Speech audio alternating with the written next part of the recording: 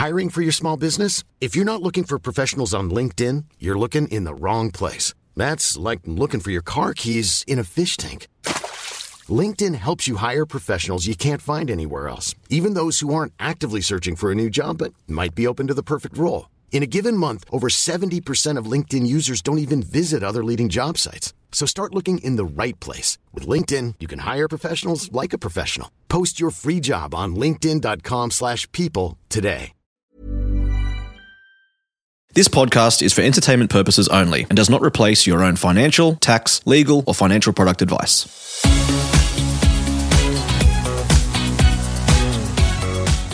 Hello everyone, welcome to My Millennial Money Express. I'm Glenn James, and today I thought I'd swing back around and just have a quick chat to you if you're an employee. A lot of stuff that's out there online, it is very entrepreneurial and investing and, really trying to be the next Richard Branson and all that stuff and Elon Musk, but a lot of us are actually quite happy with what we're doing.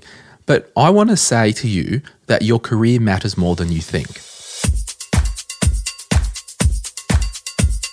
Your career matters if you're an employee, probably more than that of a self-employed person or company owner, because at times you have to play to the rules that you don't set. If you want to increase your human capital, you must always be learning, growing, and investing into your career.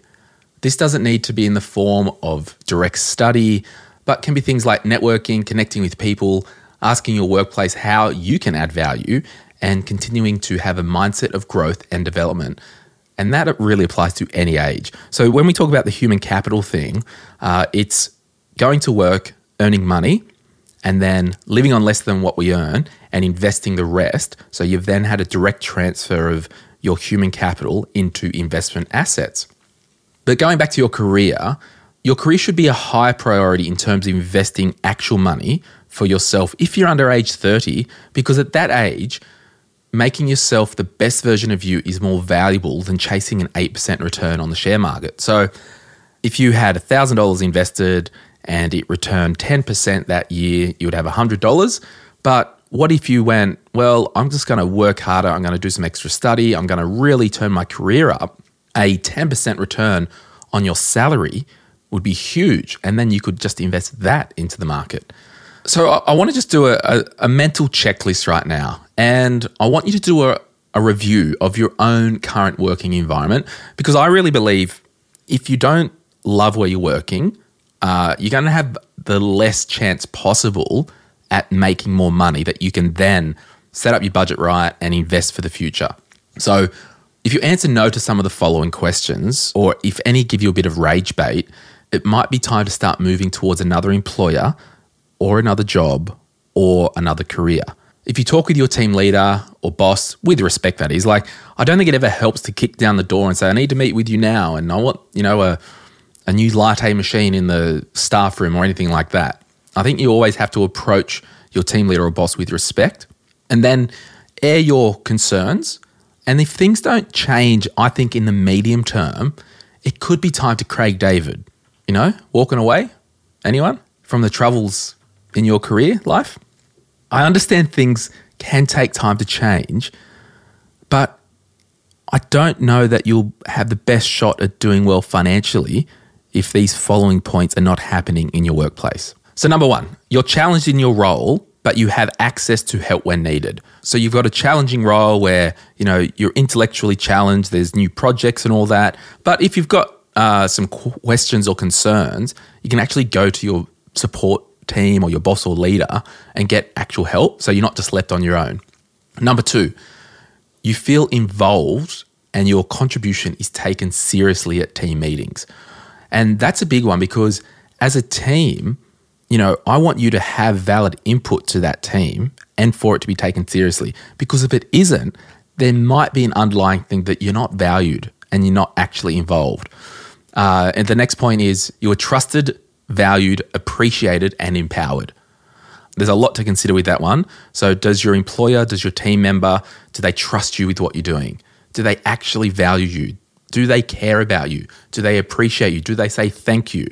And are you empowered to maybe start to bring ideas to the table, back to those team meetings, right? You need to actually have an assessment to see if there's actually a chance to be promoted and to take on more responsibilities. And this might not be that the workplace sucks or it's a toxic culture, but you might have hit a ceiling and you might need to go elsewhere for that career growth. And the final point is you actually like going to work each day. Because if you don't like going to work each day, if you're not valued, if you can't contribute and you're not challenged, all these things add up. And if they're not right, you've got the least type of chance to actually start to really earn more money and transfer that human capital that you generate and invest to growth assets. So have a listen to this again. It's only a short one. Read through that list, write it down, and just do an assessment. Approach your boss, approach your team leader. If things aren't right, it's not a shakedown, it's just a concern. And if things don't change in the medium term, because things can't change overnight, we get that.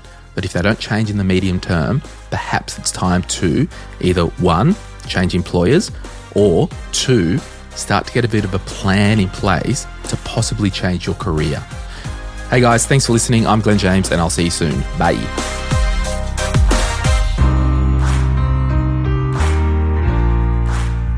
We acknowledge the Darkin young people, traditional custodians of the land on which our studio sits, and pay respect to their elders, past and present. We extend that respect to Aboriginal and Torres Strait Islander peoples who may listen to our podcast. This podcast is for education and entertainment purposes. Any advice is general financial advice only, which does not take into account your objectives, financial situation, or needs. Because of that, you should consider if the advice is appropriate to you and your needs before acting on the information. If you do choose to buy a financial product, read the product disclosure statement and obtain appropriate financial advice tailored to your needs. Cymo Interactive Proprietary Limited, the publisher of the podcast, is an authorised representative of Money Sherpa Proprietary Limited, which holds financial services license 451289.